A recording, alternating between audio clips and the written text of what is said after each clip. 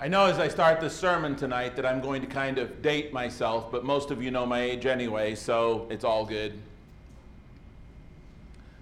I remember in the mid-70s, when I was in high school, there was this incredible singer, songwriter, and extremely talented guitarist who was skyrocketing his way to worldwide fame, to superstardom, known all over the world. His clean, pure, crisp, and refreshing country boy innocence, morality, simplicity made him an enigma. It made him an almost overnight success, if there is such a thing. It was so clean and so refreshing, and all of these things as he sang, as he composed, wrote songs. And if any of you play guitar, some incredibly difficult chord combinations, but at any rate, he sang these songs that were so refreshing about things like how good it was to be back home again. He sang songs about the beauty and the majesty of the great outdoors and the creation. And he sang songs about his lovely wife and how much he loved and missed her. And a lot of those elements were featured on what you call today vinyl, but we used to call them albums. They were featured on the jackets or the covers, many of these things, the outdoors and his wife and all of these things in pristine pictures on his album covers. I idolized the man. I really did. I idolized. I wanted to be just like him. I wanted to be able to sing and play and be just like him. In fact, later on after school, one of the first dates that Karen and I ever went on was to go see him at the Portland, Maine Civic Center, Theater in the Round. Time went by. When I was in high school, I graduated, got married, had a life, and began a family of my own. And so, over the years, I kind of lost track of him. I still loved his music, but kind of lost track of him. I had my own things to be doing. I heard a while down the road that he'd gotten divorced. And I thought, what's wrong with this woman? You know, here's this guy writing love songs about her and all this stuff, and how, you know, and they got money and fame and, you know, this pristine country life, and how is that even possible? But I didn't give it too much more thought than that. A few years later, I heard that he'd gotten remarried to some singer actress that was a lot younger than he was, and finally, in the late 90s, he died in an experimental plane crash.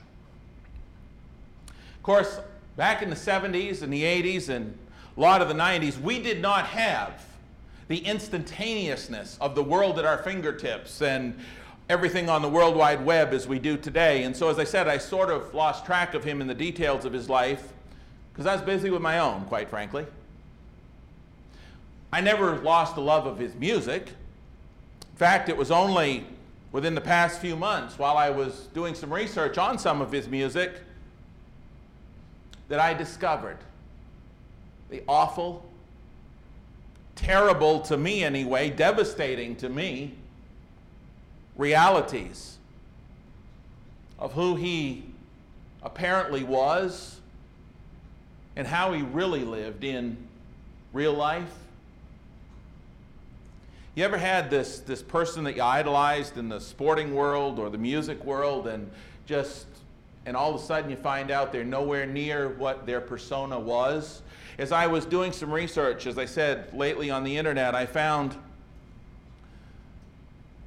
the reason his wife divorced him after a short 15-year marriage was because of, quote unquote, his almost constant infidelity. He himself admitted that he began to cheat on his wife within weeks of their wedding due to being lonely on the road. I believe it was in his autobiography in film that he himself admitted throwing her on the kitchen table and trying to choke her. And there's all kinds of reports about fit of rage where took a chainsaw and brought into the house and lopped the furniture into pieces. Reportedly, as I said, he went on to marry this Australian actress some 20 years or so his junior in 1988. And he was separated from her and their newborn daughter just 3 short years later in 1991, and a bitter divorce followed in 1993. His second wife revealing in written reports the real-life anger, threats, bullying, bitterness, jealousy, and almost nightly intoxication of the real life lived behind the kind, pure country boy persona which he was so known and recognized for in public consumption pretty much all over the world. Today, fast forward, today, we live in a world, there's a reason I told you all that. We live in a world that is even more aware that things are seldom, if ever, what they are pictured as being. We live in a world today that is even more aware that things are very seldom what they are pictured, portrayed, or promoted to be. You see, and the reason for that is because as a society, we have been so constantly, so continually, so intrinsically trained by decades of such stealthy deception that we're just naturally extremely suspicious of the way anything is portrayed, to the point that we are now constantly skeptical. It's a subconscious thing. We don't even think about it. We question everything. We understand that nothing is the way it is portrayed or advertised or sold as. We totally expect things to be far less than advertised without even really thinking about it. All of this because nothing ever seems to be exactly what it is said, sold, or told, or made out to be. For example, let me give you a couple of examples. I'm going somewhere extremely important with this. That's why I'm giving you these examples. Okay, stay with me. How many of you are familiar with the show, The Alaskan Bush People? Raise your hand. Nobody except, well, okay, be honest. Okay. If you're not familiar with the show, it's this show where there's this family, bunch of kids, and they lived in the wilds of Alaska. And you get this idea from the title, Alaskan Bush People, that they're these, hermits that live out in the middle of the woods, and it's portrayed that way. And they're out here, and they, started out living in these makeshift shelters and all this stuff, and, they're just so poor, and, like you think of, if you've seen the Jungle Book, you think of Mowgli type stuff. I mean, they are out there, right? And so lately they've moved down to the continental 48, but it's portrayed as this people that they don't have anything. Till you see the barn and stuff on the new shows, but we'll stay away from that. But anyway, they don't have anything, and they build everything, and they make it from scratch, and they're a bunch of, one of the sons is real wild, runs around the woods and all this.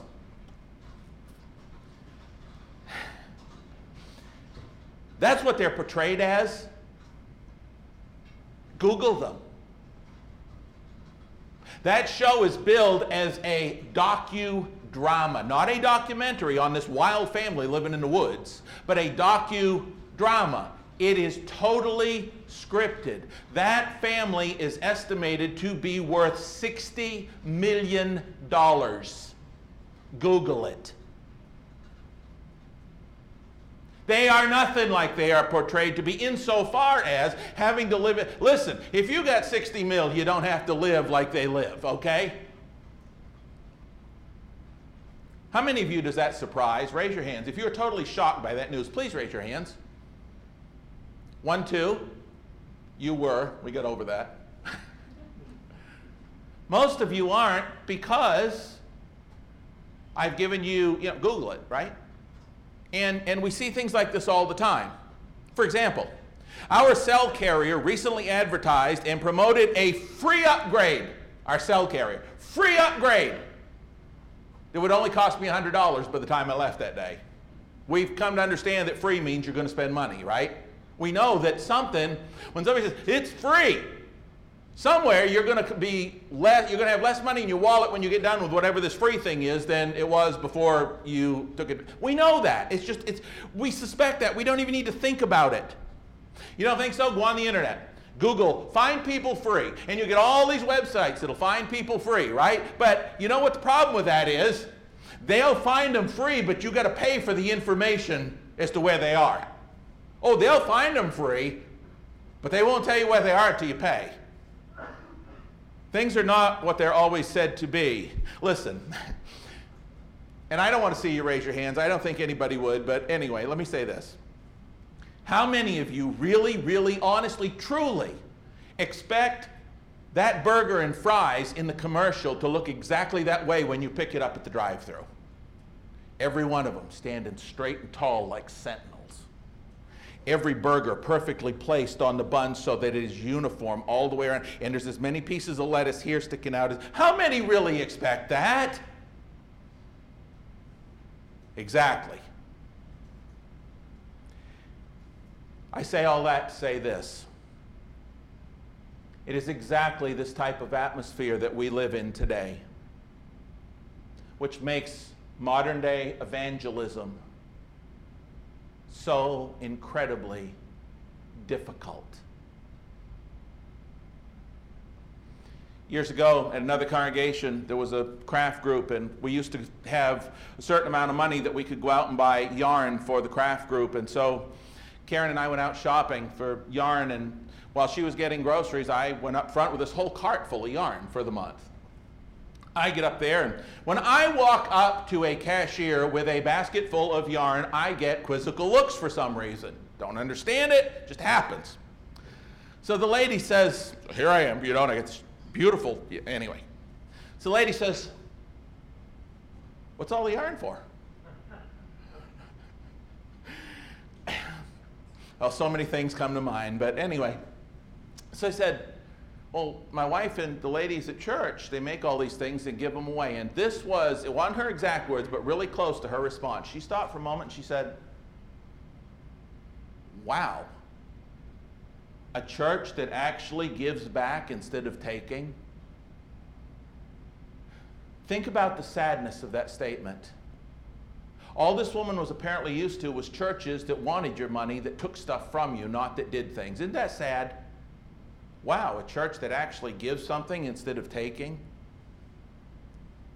You see, so many people today have been burned by religious shysters and charlatans that are only out to draw away disciples after themselves, Acts 20 and verse 30.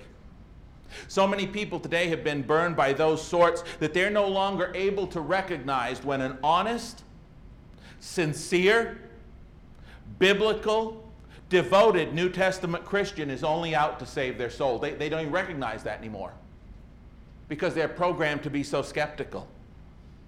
There are far too many lost souls out there today who have either been or known somebody that has been taken advantage of by religious false teachers who, in their greed, have exploited them with false words. 2 Peter chapter 2 and verse 3. You know, they see some guy out of Tulsa who says he believes in miraculous gifts of the Holy Spirit, such as instantaneous healing, and then says he needs millions of dollars to build a hospital. Think about that. They see some of these Sunday morning televangelists and their families who live lives of extraordinary luxury and indulgence in their multi-million dollar. Do you understand? Go online sometime. Pick your favorite pick your least favorite, whatever. Pick a televangelist. And go online and look at some of the pictures of the palaces that they live in. It'll blow your mind. At least one of them that I looked at a few years ago online has got at least one $10 million home in Houston. I don't know how many other homes. Look at the pictures of some of their estates while they still say they need your money in order to sustain their missions. When you do that, certainly people have a right to be suspicious, skeptical, and especially when it comes to religious people. But that's nothing new. Turn to me in your Bibles to Matthew 23. Jesus, in his day and age as well, repeatedly warned his disciples against such hypocritical, high-handed, and self-serving religious people.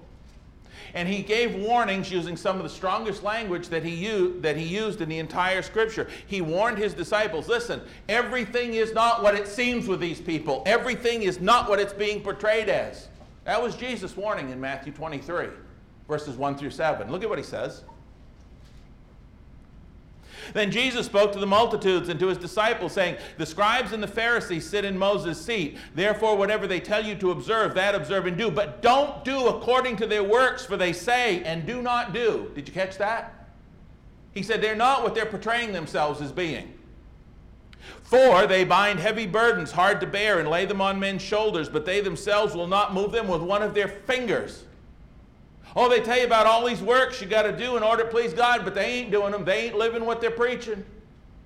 They ain't what they're portraying.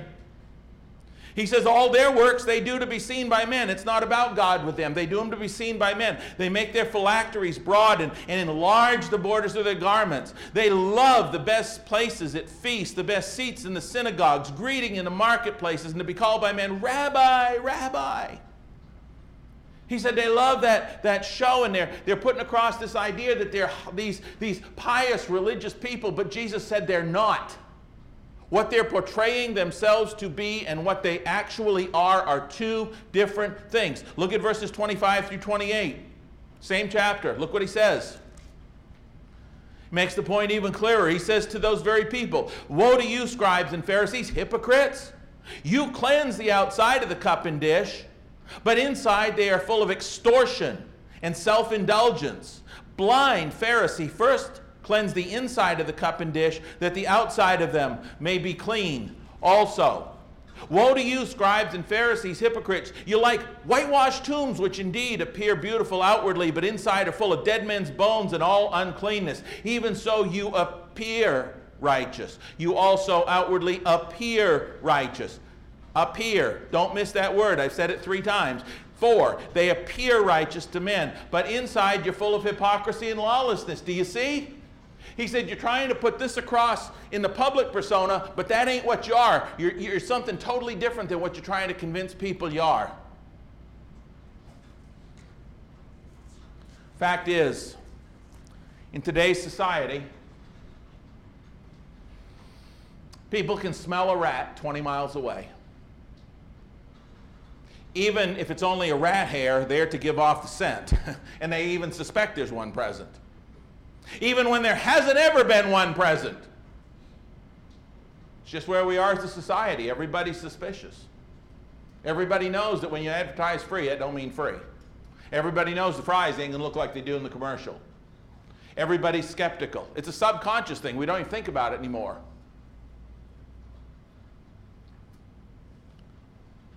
Welcome to the world of the World Wide Web. We are here where we can prove our skepticisms. What has all this got to do with us? Well, why this in a sermon? This has got everything to do with us. This has absolutely everything in the world to do with us, especially when it comes to evangelism. The truth is that if we are ever going to have any legitimate chance at all of converting those that we know to Christ, then they are going to have to be able to clearly see in us the real, legitimate, resurrected Christ, both alive, well, and living in us, long before they ever hear any word about him from us. Did you get that?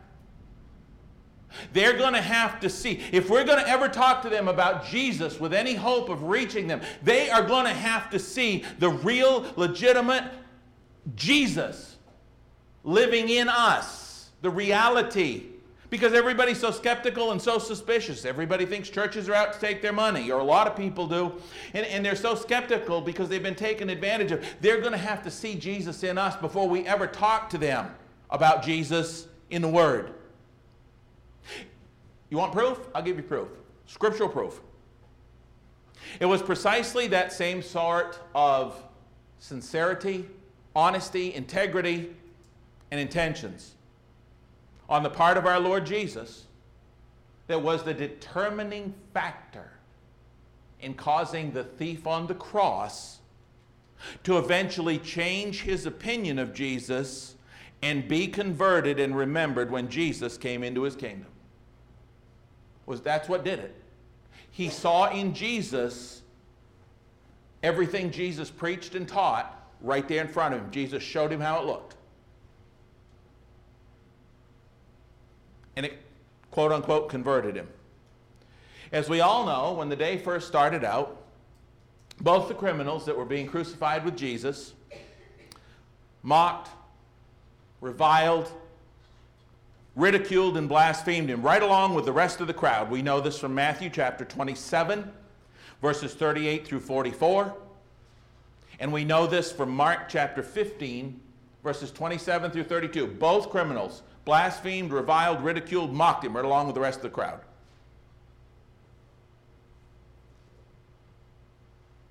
But something happened to change one of those thieves' opinion of Jesus. Turn with me in your Bibles to Luke 23. You see, the one who started out with the rest of the crowd, joining the crowd in blaspheming Jesus, watched him, saw what he did, saw how he responded, saw how he reacted. And look with me at what Jesus did, beginning in Luke 23 and verse 32. Luke 23, verse 32, there were also two others, criminals led with him to be put to death. When they had come to the place called Calvary, there they crucified him and the criminals, one on his right hand, the other on his left. Here's these two men. They're crucified with him. Then Jesus, having been beaten to a bloody pulp, the crown of thorns, the scourging, the nails, the blood, all of it, instead of screaming, instead of crying out how unfair it was, look what Jesus did. Right there, with one of them on his right and one on his left. Then Jesus said, Father, forgive them. They don't know what they're doing.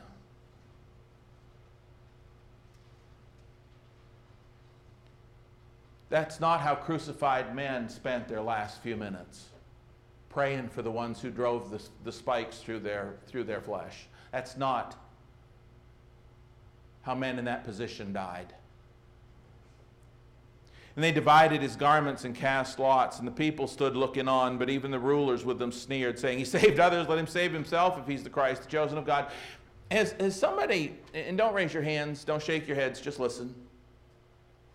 Have you ever had somebody get in your face and falsely accuse you of something? Falsely lie about you to your face. And you're in a crowd.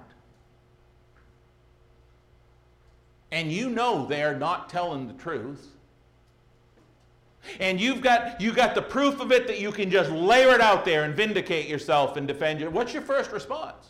You want to defend yourself. It's a natural instinct. Everybody does. Walk up to somebody and do this, and what's the first thing they do? You know, they're ready to defend themselves. They don't go. Typically, that's not their first instinct. He said he saved others. Let him save himself if he's the Christ, the chosen of God. The soldiers also mocked him, coming and offering him sour wine, saying, hey, if you're the king of the Jews, save yourself. Now, I don't think they did it kindly. Remember how they had treated him previously. An inscription also was written over him in the letters of Greek, Latin, and Hebrew. This is the king of the Jews. One of the criminals who were hanged blasphemed him, saying, if you're the Christ, save yourself. Hey, you! If you're the Christ like you claim to be, help us here. Could Jesus have done it? Sure. Could have spoken a word, and his Father would have put at his disposal more than 12 legions of angels. Yeah. Could Jesus with a word have said, okay, boys? Yeah. But instead, he's praying for them. Instead, he's not ridiculing them. Instead, this is totally different. And this thief that started out blaspheming and reviling and ridiculing, what an impact that must have had, because now we see only one of them doing it. But look what the other one says in verse 40. But the other answering rebuked him, saying, don't you even fear God, seeing you are under the same condemnation? And we indeed justly, for we receive the due reward of our deeds. Yeah, we're rotten to the core. We know what we've done. But this man has done nothing. How would he know that? I'll tell you how he knew it. He'd been watching Jesus. He'd seen, they were right there with him. He said, this man has done nothing wrong. He's praying for his enemies. Can't you tell he's different? The thief could. And that's what changed him. He said, this man's done nothing. I've watched him. He's done nothing wrong. And then he said to Jesus, Lord, remember me when you come into your kingdom.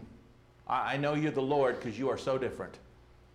Jesus said to him, assuredly, I love that word there, I say to you today, you will be with me in paradise. Do you see how this man was converted in one sense?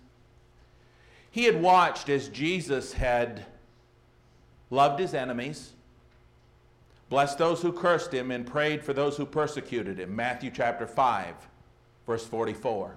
This thief had watched as Jesus had repaid not evil for evil, did not avenge himself, and refused to be overcome by evil, but instead sought to overcome evil with good. Romans chapter 12, verses 17 through 21.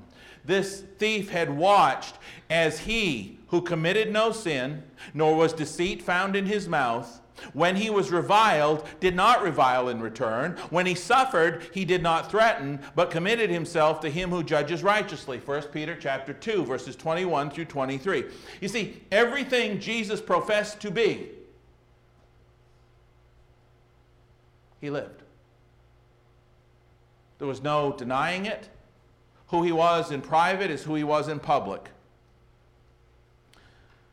Even under the worst and most brutal and most unfair circumstances of his entire life, even in the worst possible pain and anguish imaginable, even when Jesus, listen church, even when Jesus had every right in the entire universe to lash out at these people because of the absolute unfairness of his situation, what did he do? He didn't.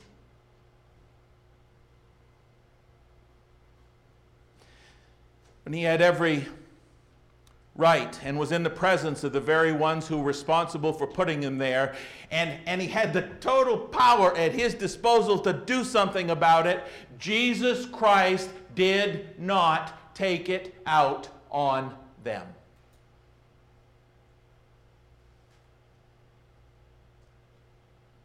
And that made him totally different. And that is what this thief saw that caused him to change.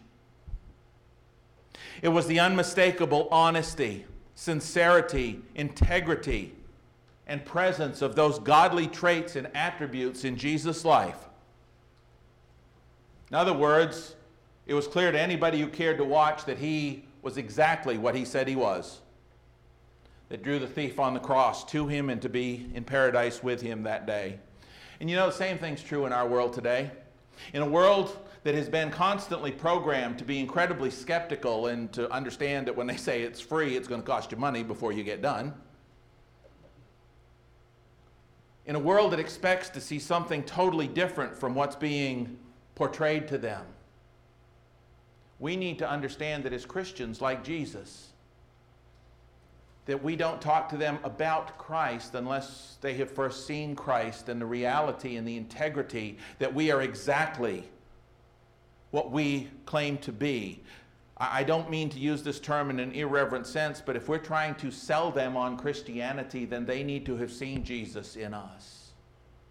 What we portray to them with our words needs to match exactly what they have seen in our lives. You know, in the first century church, this was a problem too. Turn with me in your Bibles to Romans 2. Romans 2. If you want a go-to set of scriptures to prove how important this is, Paul's writing to the Church of Christ in Rome. It would help if I'm in the right book. I'll be with you shortly. There we go. And in chapter 1, he kind of tells how the Gentiles are wrong, and you can almost sense the Jewish brethren sitting back going, yeah, that's right, that's those Gentiles. But in chapter 2, he says, whoa, wait a minute. You who are Jewish, you got some issues too. Romans chapter 2, verse 17, he says it this way.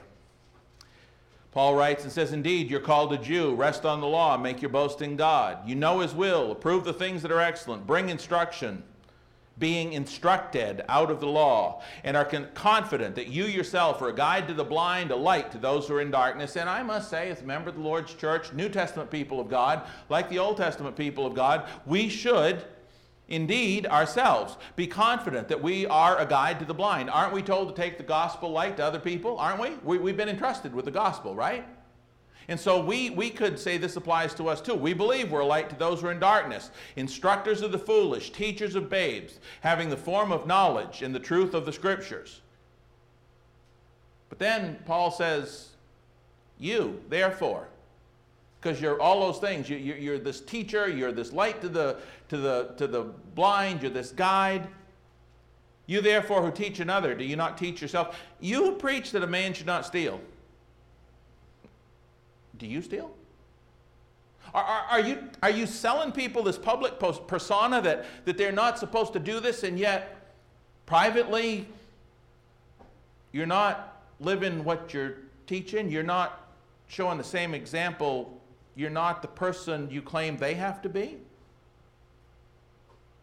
You who say do not commit adultery, do you commit adultery? You who abhor idols, do you rob temples? You who make your boast in the law, do you dishonor God through breaking the law? He said, you tell them that they've got to respect and reverence God. They've got to keep God's commandments. But if you're living a life wherein you're not doing that, are you? He says, verse 24, for the name of God is blasphemed among the Gentiles because of you. You're trying to sell them on something that you're not willing to be yourself. And this is written to the church, Romans 1:7. And so when it comes to evangelizing, already being sometimes as difficult as it is, and especially in a world that is so filled and so trained and so programmed because they're deceived every day, there's a question that you and I must constantly ask ourselves, and this is it. Is the same Jesus Christ that I am seeking to share with them with my mouth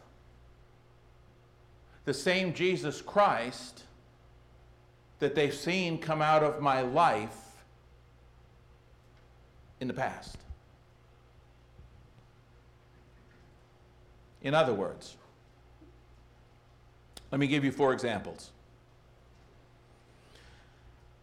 How am I ever going to be able to convince the lost world around me today that Jesus is indeed the Prince of Peace,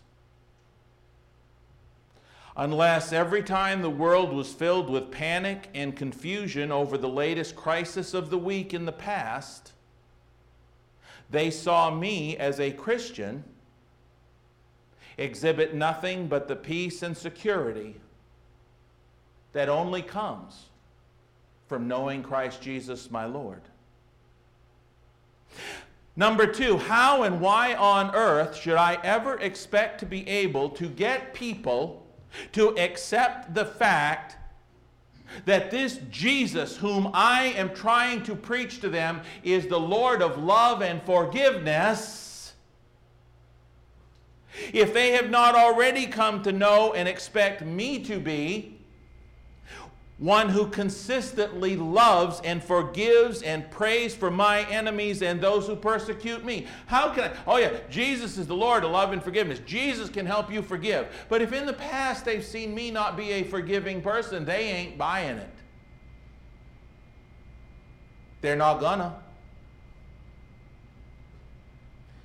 Number 3, how am I as a Christian ever, with any sort of sense of integrity and sincerity, going to be able to convince others that my God is the God of all comfort,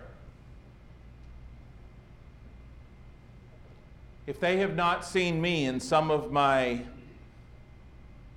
most personal tragedies and disasters still exhibiting the comfort that I get from my God? They're not going to buy it.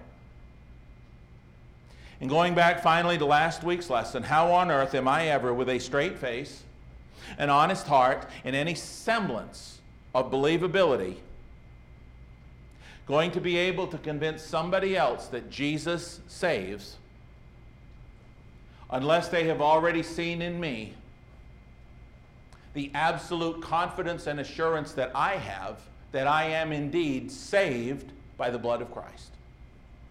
If I'm going to tell them you need to repent and be baptized for the forgiveness of your sins, and yet I am living a life that does not have that confidence that I am saved, if I'm walking in the light, yes. How can I tell somebody else that baptism doth now save you, 1 Peter 3:21, if I've been baptized and I'm walking in the light and I don't know that I'm saved? Where's the integrity? They're going to sense that.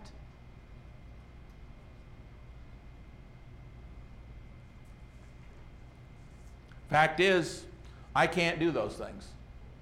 And they won't ever come around and become Christians if they even sense, think they smell, or see in my life anything other or different than that which I am so desperately trying to convince them of while I am seeking to save their soul. I want to close with a few thoughts. I'm going to ask you to please turn in your Bibles to the first epistle of Peter. I want you to note that this is in one way of looking at it, what the entire epistle of 1 Peter is all about. It's kind of a breakdown I want to share with you. Not going to read much except a couple of verses, but please follow along. Chapter 1, 1 Peter, begins by reminding us of the eternal life that we have already been given in Christ Jesus, which serves as the incentive for us to live differently than the lost world all around us. For us to live in such a different fashion that they can see, like the thief on the cross did with Jesus, that there's something entirely different about the way we live, that there's an integrity and a sincerity, and the words that come out of our mouth are matching the actions that come out of our lives. Chapter 2 shows us how to therefore grow in becoming that totally different and Jesus-reliant people that he saved us to be. He saved us to be different.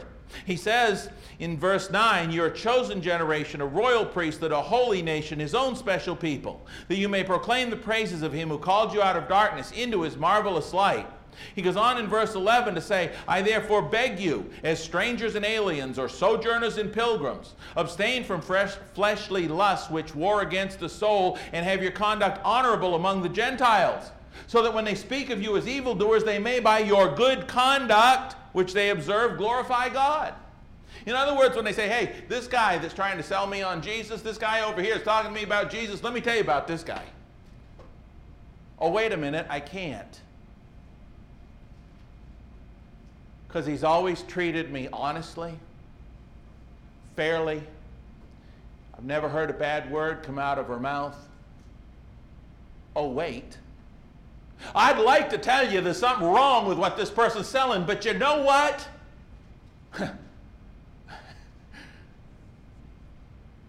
They're living exactly what they're preaching. So maybe there's something to this God that they're talking about. That's right here in 1 Peter 2, 9 through 12. He goes on in chapter 2 to give examples of those ways in which we are to live and behave differently. Obeying the laws of the land, verses 13 through 17. If you don't think that's a big deal, go down the road at the speed limit and watch how many cars go by you. By loving and forgiving, even when we are abused and mistreated, verses 18 through 25. Chapter 3 continues with that same theme, relating what honest, legitimate, different than the world around us behavior is to look like when it comes to Christian wives, verses 1 through 6 of chapter 3. Christian husbands, verse 7 of chapter 3. And all of the rest of us in general, verses 8 through 12. It is these honest, sincere, foreign to the pagan world at large qualities that are going to make some of them upset. But more importantly, it's going to make some of them curious enough to ask questions so that maybe then we can convert them. Verses 13 through 22 of chapter 3. Chapter 4 once again reiterates the real, legitimate, verifiable Christian attributes that make us different and that absolutely must be on display every day in our lives. While chapter 5 reveals the absolute assurance of the God-given rewards for such a life lived. The bottom line for us to always keep in mind is this: if we are going to be anywhere near as successful at everyday evangelism, at saving the souls of those lost people all around us, if the church right here in Shoto, or anywhere else in the world for that matter, but right here in Shoto, if it is ever going to grow and prosper the way it surely was meant to, the way it surely could, and the way it surely should, and people must every day see the real, legitimate, and sincere proof of the gospel evident in you and me, long before we ever seek to plant it in their hearts with the words which come out of our mouths. The day that opportunity arises, let us always be a people.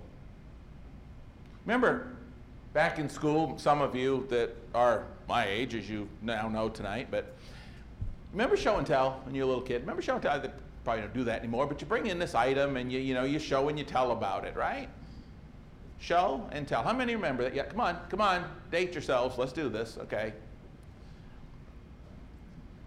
I want you to remember show and tell in this sense. You had to have it to show in order to tell. That's our formula for converting others to Jesus in a skeptical world.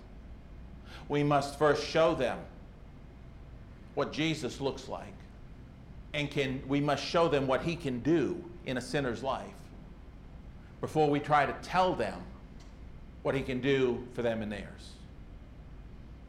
Go out this week and show and tell Jesus Christ. If you're here tonight and you're not a child of God through the blood of Christ, we would love to baptize you into Christ for the forgiveness of your sins. If you're here tonight, you need the prayers of the church. Maybe you're somebody who says, you know what, I haven't quite lived up, and none of us are perfect, and I understand that, but people are looking to doubt that which we preach. They've been trained that way. Maybe you're somebody here tonight and you need strength to just be a better Christian example. Let me tell you what. I don't care how long you've been a member of this congregation. I don't care how long you've been in Christ. There is no shame in walking down that aisle and saying, you know what? I need a little help.